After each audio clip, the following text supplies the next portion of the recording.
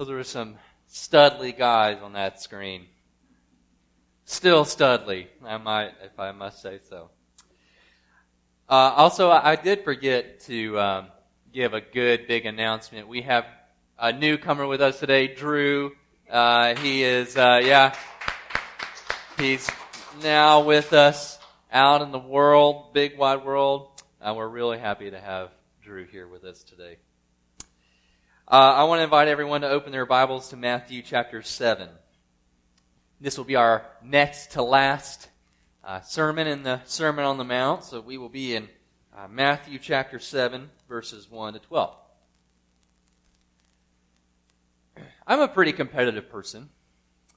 I'm the kind of guy who can ruin a perfectly good family outing to the bowling alley because I'm just so competitive. But you name it, Mario Kart, Uno, ping pong, I'm competitive. And Mallory's competitive too. So this is really great because we love to play games together, but even when we're on the same team, we try to compete with each other. Like I can't believe you're stronger than me and all this kind of stuff. So it's really fun. And we love to play board games. Now, a few years ago, there was one board game in particular that we would play with some friends called Resistance. And Resistance is about, you're this team of soldiers who go on missions to resist this evil authoritarian empire. So you go on these missions, and if you succeed on these missions and you get enough successes, you win the game and you destroy the empire, I guess. But the thing about it is, on each mission there's a spy. You know that there are spies on your team, but you don't know who the spies are. And so, you go on these missions, and when a mission gets sabotaged, you spend time debating on who you think the spies might be. Well, this person did this, and this person had this look, and this kind of thing. And the problem with these debates in this game is they turned into shouting matches very quickly. There were many times when we were just trying to yell louder than the next person to say, this person's a spy, I know there's a spy. And it got so intense that we were over at some friends' houses, and, you're a married couple, right? And if one of you is a spy, you're lying to your spouse. And so one couple, this wife, she got so upset at her husband, they went into this kitchen, and for 5 minutes, the rest of us are kind of sitting on this couch, and we can hear them argue. Wait, I can't believe you did that. You're not supposed to lie to me. And they're whisper fighting, and so we're really what do we do in this situation? It got really intense in this game.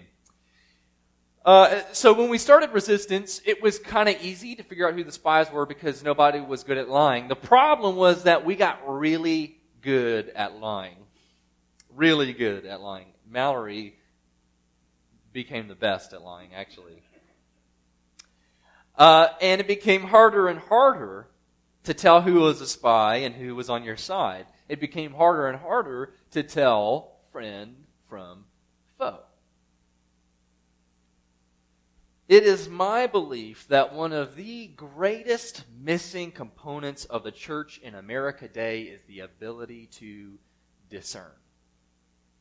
The ability to tell friend from foe, right from wrong, good from bad, truth from untruth. Everybody thinks that they practice discernment, but the reality is we're born in sin, and sin devastates our ability to practice true spiritual discernment. And even when we are saved, we don't automatically download all this information to be able to discern. This discernment, even when you're saved, is learned and it's cultivated. Discernment is a critical part of the Christian life. Repeatedly throughout the New Testament, we're told things like in Romans 12, do not be conformed to this world, but be transformed by the renewal of your mind, that by testing you may discern what is the will of God, what is good and acceptable and perfect. Ephesians 5:10 says, try to discern what is pleasing to the Lord. So in all of these places, in all of these scriptures, the assumption is that these Christians have to work to find out what is truly pleasing to God. It's not something that we have automatically. So, don't automatically assume that you know this. In fact, one indicator that you practice discernment well is that you don't assume you can discern well. You assume the opposite. You assume you can't discern well, and so you depend on God's grace to help you. That's a good indicator that you're practicing discernment correctly. So discernment's not only like a really critical part of the Christian life, but it is badly needed today. I like to say that we live in a confused and a confusing world. The world is both confused and a confusing place to live. But the good news is that God wants His people to practice discernment, and He tells us how. So let's turn in our Bibles and look at how to practice true spiritual discernment. Chapter 7, starting in verse 1. Judge not, that you be not judged. For with the judgment you pronounce, you will be judged. And with the measure you use, it will be measured to you. Why do you see the speck that is in your brother's eye, but do not notice the log that is in your own eye? Or how can you say to your brother, let me take the speck out of your eye, when there is the log in your own eye? You hypocrite! First take the log out of your own eye, and then you will see clearly to take the speck out of your brother's eye. Do not give dogs what is holy, and do not throw your pearls before pigs, lest they trample them underfoot and turn to attack you. Ask, and it will be given to you. Seek, and you will find. Knock, and it will be open to you. For everyone who asks receives, and the one who seeks finds, and to the one who knocks it will be opened. Or which one of you, if his son asks him for bread, will give him a stone? Or if he asks for a fish, will give him a serpent?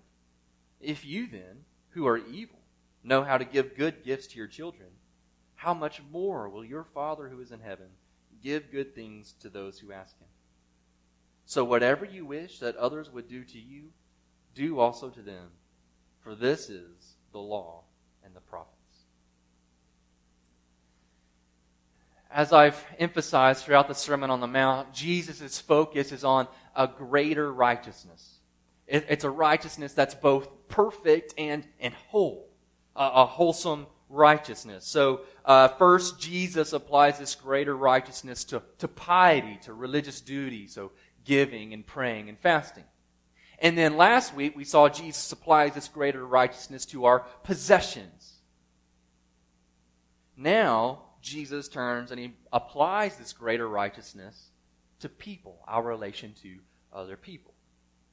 And in relation to people, we must practice discernment. So first, discernment requires humble reflection. Discernment requires humble reflection. This, again, like much of the Sermon on the Mount, is one of the most quoted verses in Scripture. Judge not, that you be not judged. This is a favorite of non-Christians and Christians alike. And it's always used as a defense for sin. You can't judge me. Jesus says, judge not. And you're judging me. You can't judge me. You don't know me. Nobody's perfect. But Jesus here, what we need to realize, Jesus isn't forbidding judging. He's forbidding condemning. In fact, a better way to use this in English would be to say, do not judge unfairly.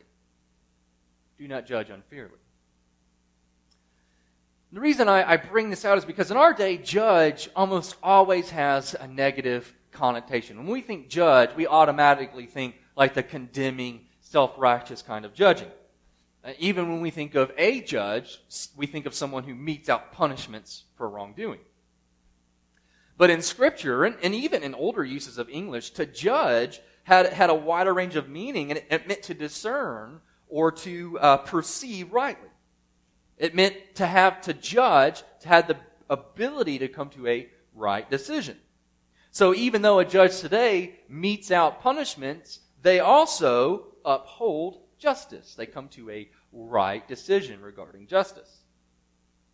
So when Scripture talks about judging in both the Old Testament and New Testament, it's usually about being able to see or perceive a situation rightly.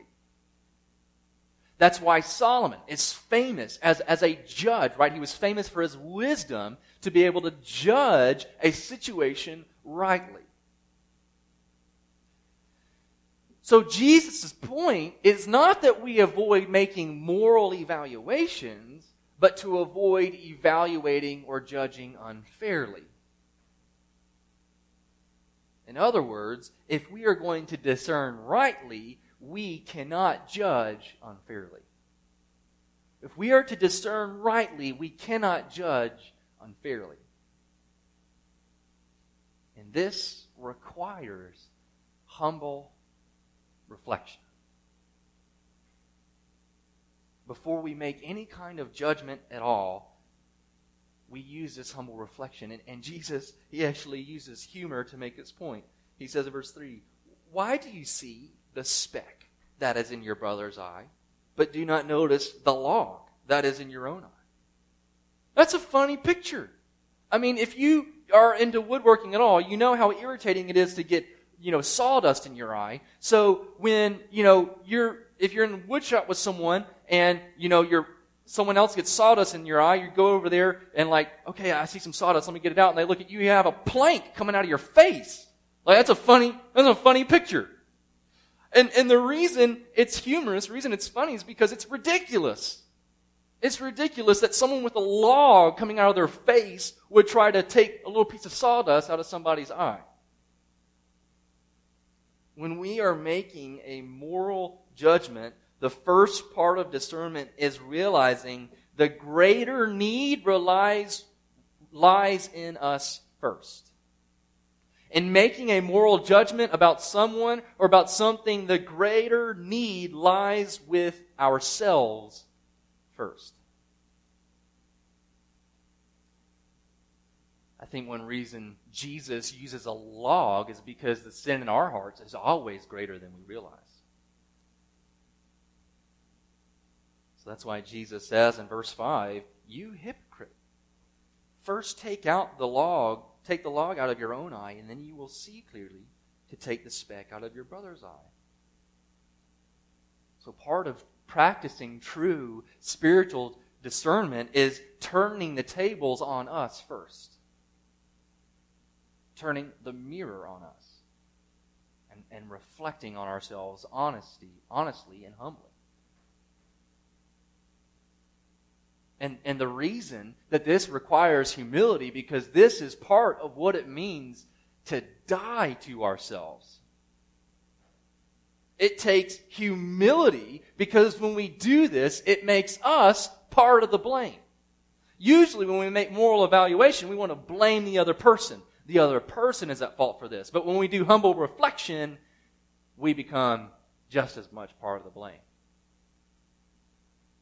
It shows us that we are never free from sin, and that the sin in our hearts is just as ugly as what we see in others. Sometimes more ugly.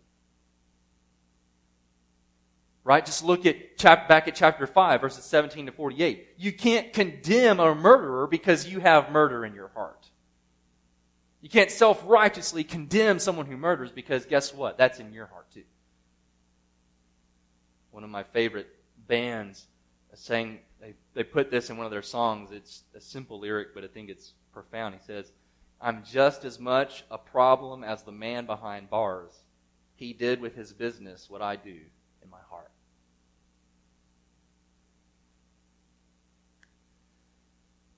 The effect of this kind of humble reflection, where we turn the mirror on us, where we turn the tables on us, is that it produces grace. It produces grace. It makes you realize, except for the grace of God, there go I. The reason we can't self-righteously condemn someone who murders is because if it weren't for the grace of God, we would be murderers. It helps us realize that we've been given way more grace than we deserve, and it makes us much more willing to give grace to those who don't deserve it. And one of the best practices that you can adopt is to take someone's offense or insult against you, or something that makes you angry, and you think about that in relation to God, because that's how God feels exactly about your sin, only infinitely more so. And and he still covers you with grace.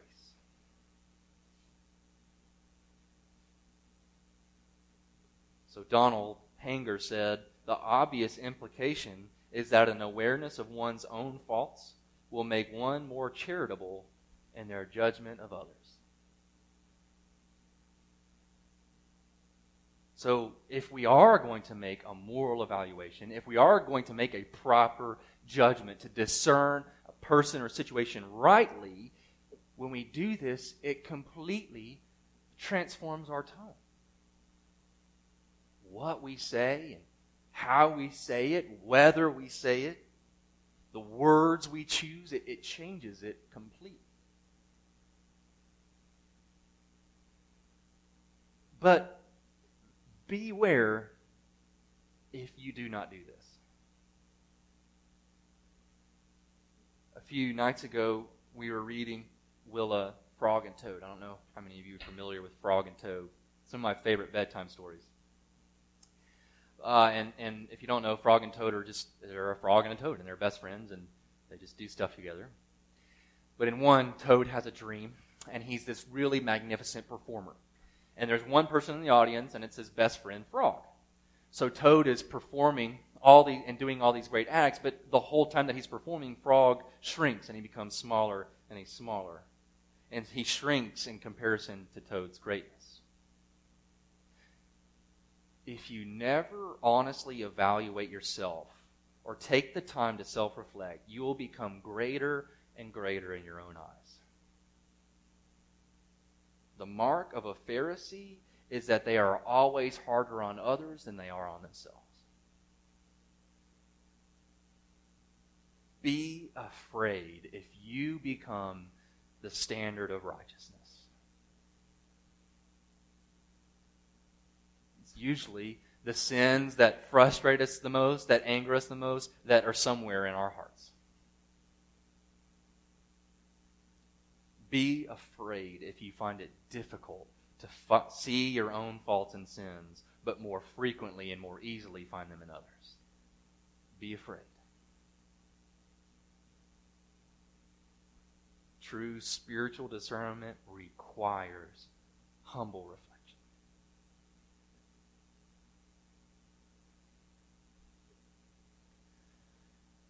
I always have a hard time empathizing with a lot of TV characters, especially if they're especially if they make like bad decisions one after another. So we were watching one TV show where this daughter gets kidnapped, and it's like she just makes one bad decision after another to the point where I'm just like, you deserve to get kidnapped. You know, you deserve all this bad stuff that happens to you.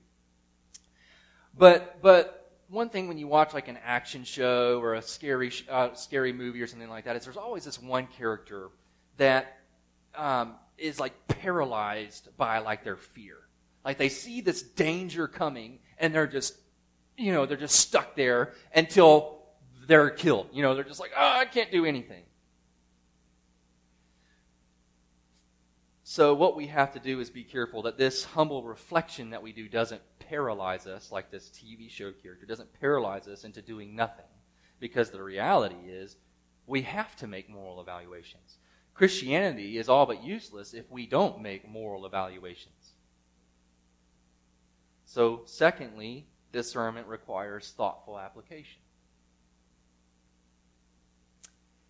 If verses 1 to 5 are a warning against judgmental discrimination, this verse 6, is particularly a warning about being undiscriminated. Jesus says in verse 6, "Do not give dogs what is holy, and do not throw your pearls before pigs, lest they trample them underfoot and turn to attack you." Dogs and pigs in Jewish thought represent the most filthy and detestable. So dogs, right, they're not seen as the cute man's best friend kind of companions that they are today. Dogs were often seen and used as imagery in the Old Testament to depict someone who is senseless and foolish. So Proverbs 26 compares a dog returning to its vomit as a fool repeating his folly. And pigs are like the epitome of uncleanness, and they're largely avoided by Jews. Think of the prodigal son. He ends up in a pigsty. There's no lower that he can go because he's with pigs. So what Jesus is saying here is that we must be careful not to give what is holy and precious to the wholly despicable. We have examples of this in the New Testament. Jesus, later in Matthew chapter 15, tells his disciples about the Pharisees, leave them. They are blind guides. In Acts 18:5, Paul abandons his ministry to the Jews in Corinth because they are so antagonistic and abusive. Paul warns Titus that you warn a divisive person once and then twice, and then after that have nothing more to do with them. So what all of this means is that Jesus authorizes his people to make moral evaluations with spiritual discernment. He authorizes it. He permisses. He requires his people to make moral evaluations. In fact, the whole rest of this chapter, in chapter 7, is all about recognizing good and bad fruit. And what's crazy is, in Matthew 18, not only does God want his people to recognize good and bad, but he gives his church the authority to pronounce whether someone is in the kingdom based on that fruit. So we cannot shirk away from this responsibility. D.A. Carson said, Jesus is commanding his disciples not to share the richest parts of spiritual truth with persons who are persistently vicious, irresponsible, and unappreciative. Just as the pearls were unappreciated by the savage animals, but only enraged them and made them dangerous, so also many of the riches of God's revelation are unappreciated by many people. And painful as it is to see it, these rich truths may only serve to enrage them. So what this requires is patient, reflective, thoughtful application. Wisdom in the Bible, I like to compare it to a semi-aquatic animal. All right, a semi-aquatic animal can live on both land and water, and it does something different depending on where you find it. And so wisdom does the same thing. Depending on where you find it in Scripture, it's a little different. And one of the functions of wisdom in Scripture is the ability to name and identify and recognize realities. So Adam exercised this kind of wisdom when he names the animals. Proverbs is all about a father trying to teach his son how to properly recognize and name good and bad, wise and foolish.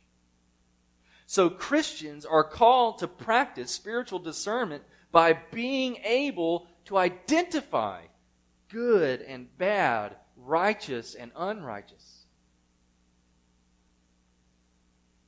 We're called to this. We're called to identify it and recognize it and name it. An uncritical, undiscerning Christian that fails to evaluate properly what they hear and where they hear it from and what they say and how they say it, what they see and where they see it, is a deceived Christian. To be discerning and evaluative means to take every thought and make it captive to obey Christ. We are not born with this ability, and we're not born again knowing how to do it. It is a lifetime of filtering everything through Scripture to bring it into obedience to the Lordship of Christ. That's what it means to practice discernment. Is this good? Is this true? Is this biblical? Is this spiritual? Filtering it through Scripture. And remember, it's only after humble reflection that we're prepared to do this, to make these kinds of moral evaluations and judgments. What this means is we don't approach every situation the same. What's not clear is when we stop giving the pearls away. but it changes our heart attitudes, whatever situation it is. Our preeminent example in this is Jesus. Because guess what? Jesus can both denounce a city and then weep over it. Jesus can rebuke a doubter but be patient with a doubting Thomas. Jesus can welcome large crowds with compassion and dismiss large crowds because of their unbelief. This is exactly why true spiritual discernment requires thoughtful application.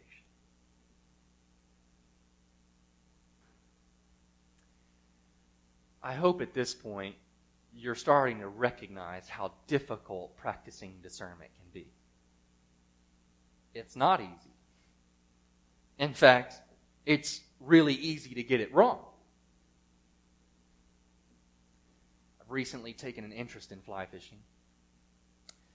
And the worst, most humbling thing in fly fishing, maybe besides falling in the water, which I did, is getting your line in a knot, because you can end up spending more time untangling your knot than you can fishing. And what's more humbling is when you don't have the equipment or the know-how to untangle a knot and then retie your fly to it. And so, because my knots can be so bad and I don't know how to tie a new fly, I give up and I have to ask Clay for help. This discernment is difficult. Oftentimes, the situations we're required to exercise discernment in are tangled up like a knot. And often we don't have the know-how, so we ask for help. Thirdly, discernment requires faithful supplication. Discernment requires faithful supplication. From the mouth of the Lord himself come words so sure they are where we can lay our heads at night. Ask, and it will be given to you. Seek, and you will find. Knock, and the door will be open to you. For everyone who asks receives, and the one who seeks finds, and the one who knocks it will be open. What words of comfort, right? Church, let's live and pray as if this is true. As if Jesus himself spoke these words. Because he did. He continues. Or which one of you, if his son asks him for bread, will give him a stone? Or if he asks for a fish, will give him a serpent? If you then know how to give good gifts to your children, how much more will your Father who is in heaven give good things to those who ask him? So much of the Sermon on the Mount reminds me of Proverbs, and here I'm reminded of Proverbs 8. Proverbs 8 says, "Does not wisdom call out?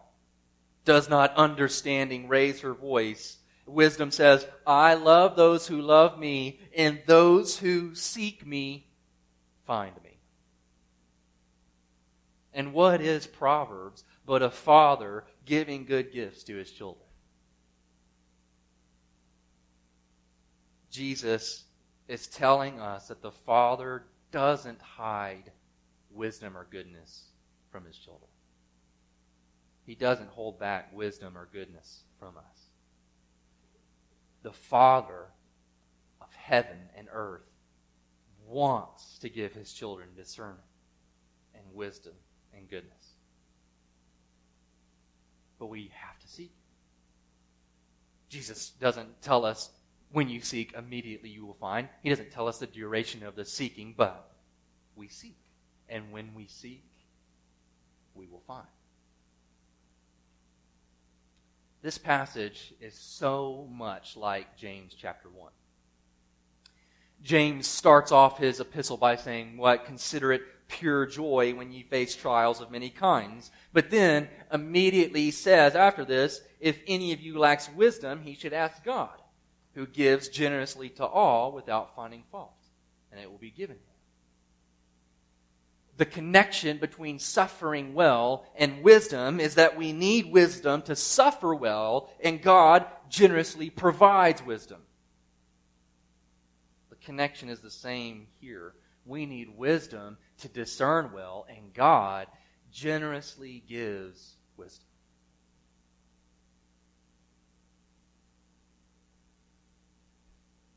But this passage is not only the grounds by which we seek God's wisdom, it's a promise, it's a guarantee. When we seek wisdom, we seek it based on the fact that our Father said it and that He meant it through the words of His Son. So it's the grounds by which we seek wisdom, but it's also the place where we rest in His goodness.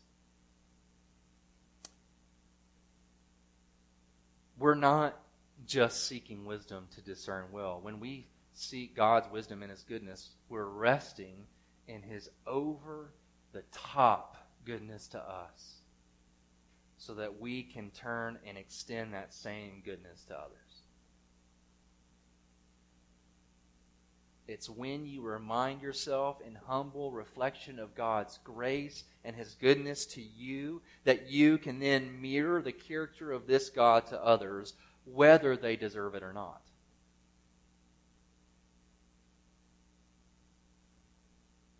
Here's the thing about praying.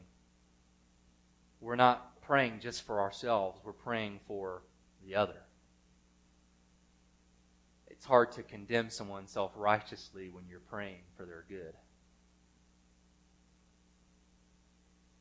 Discernment requires this kind of faithful supplication.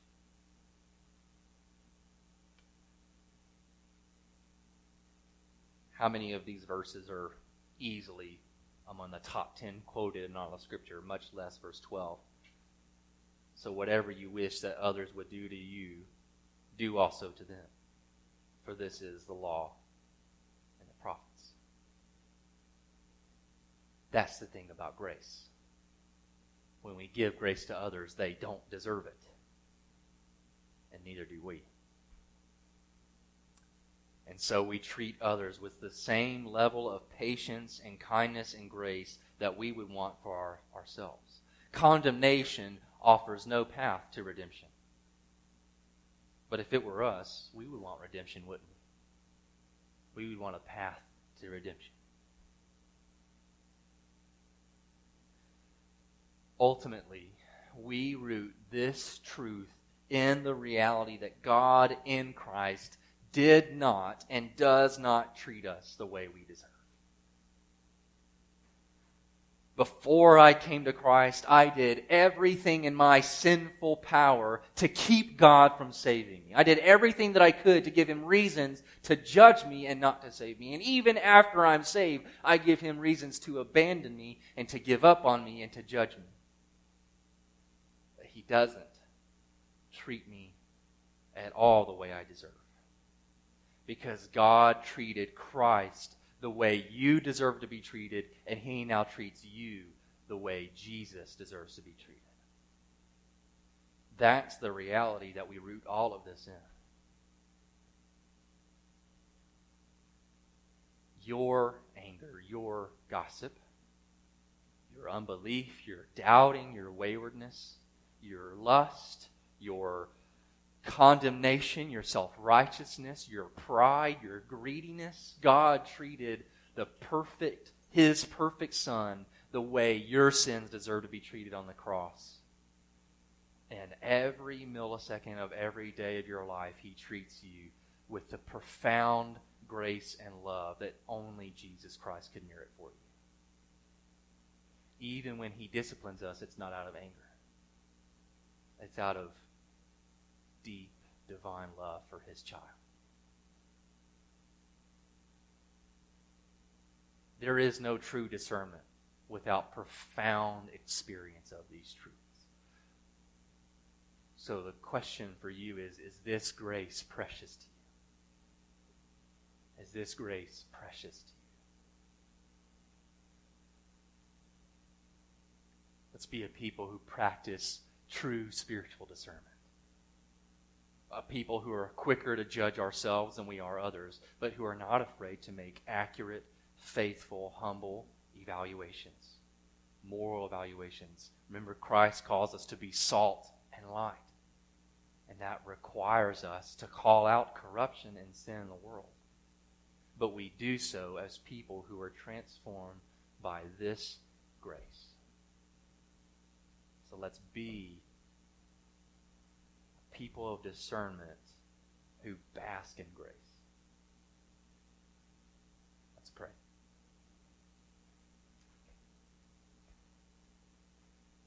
Oh, Lord Jesus, the great, profound truth of your gospel is that you were treated how we so infinitely deserve to be treated. Every ounce of the wrath of God was poured out on you for our guilt, for our blame, for our sin, for our foolishness. Though you never sinned, though you never were wayward, though you were always faithful, you were crushed under the weight of our sin. So now in you, God our Father treats us the way that you eternally deserve to be treated. That's profound grace. That's profound love. And we praise you as the Lord of heaven and earth, who has entrusted us with the greatest reality of the universe. It's a pearl. It is precious. It is holy. Help us to handle it well. Help us to handle your gospel in wisdom and in discernment.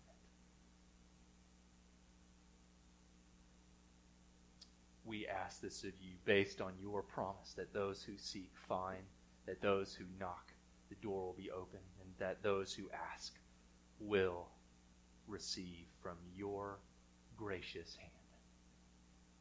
And it's in your name that we pray.